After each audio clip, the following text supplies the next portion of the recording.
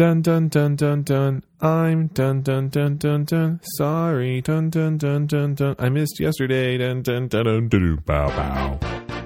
Your Daily Lex. I am back from the United Kingdom. It's great to be back here in New Jersey, especially for fans of this show who want it to be every day and not miss random days during the week, or to be recorded on my crappy iPhone headphone microphone. My iPhone headphone microphone. It's good. It rhymes, if nothing else. I really take jet lag seriously. And so my final night in the United Kingdom, I went to sleep.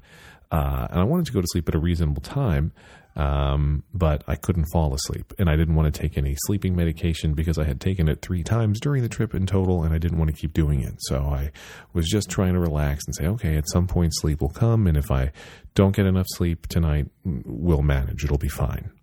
And when I say we'll manage, I do absolutely sometimes say we to myself. It's like my brain and myself are 2 different people, and that's probably some kind of psychosis.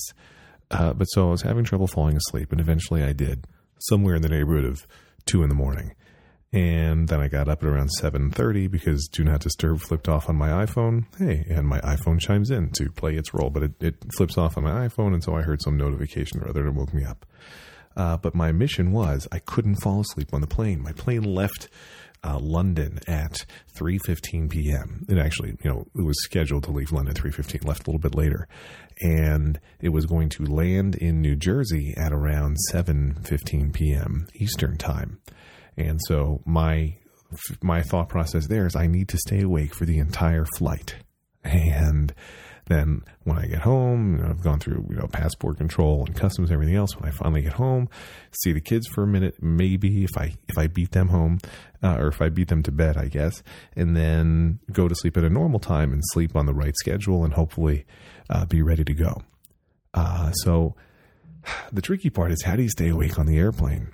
Because my 2 pastimes on airplanes are reading and watching movies, which are both great things to put me to sleep if I'm feeling a little tired. And I was definitely feeling a little tired. So although my iPad was loaded with movies and my Kindle with books, I after finishing 2 different books that I was mostly finished with to start the flight, I used the on-plane entertainment system to watch Captain Phillips, the Tom Hanks movie about that shipping captain who deals with pirates and gets taken hostage. And that was really good. Even though I knew the story pretty much already, it was really well done. And I was surprised that Tom Hanks hadn't gotten his 87th Best Actor nomination for it. But it was really good. And there was no chance I was going to fall asleep during that one. Then I decided to watch another movie from the entertainment system, which was a Will Forte film called Nebraska, which I knew a little bit about. I knew it was one of those films that was very well reviewed by critics, but, also an indie darling kind of film, which for me is a bit of a mixed bag. I knew it was shot in black and white, and I knew the pacing was going to be a little bit slow. And I watched it and I enjoyed it. I did nod off on 3 separate occasions, one of those things where your head drops and then you snap it back up again. I think I slept for a total of 3 minutes during that movie at the most, maybe even less. And, it's weird. I liked that movie, but you can't help the whole time feeling like this is a movie that you're supposed to like because it's one of those movies.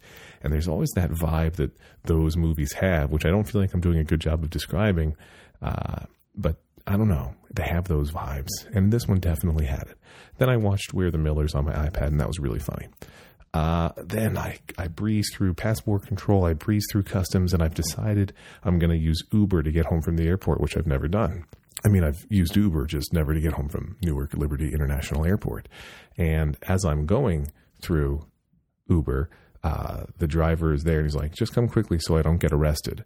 And I didn't really know what that meant, and I didn't think anything of it other than that's weird, and so I came quickly. And he's like, yeah, for some reason the police keep hauling people off today. And eventually I realized that he meant the people who try to take rides illegally, but in my case he was an actual Uber driver. I had contracted him. He wasn't one of the shady people saying, hey, do you want a ride, which you're not allowed to do at the airport.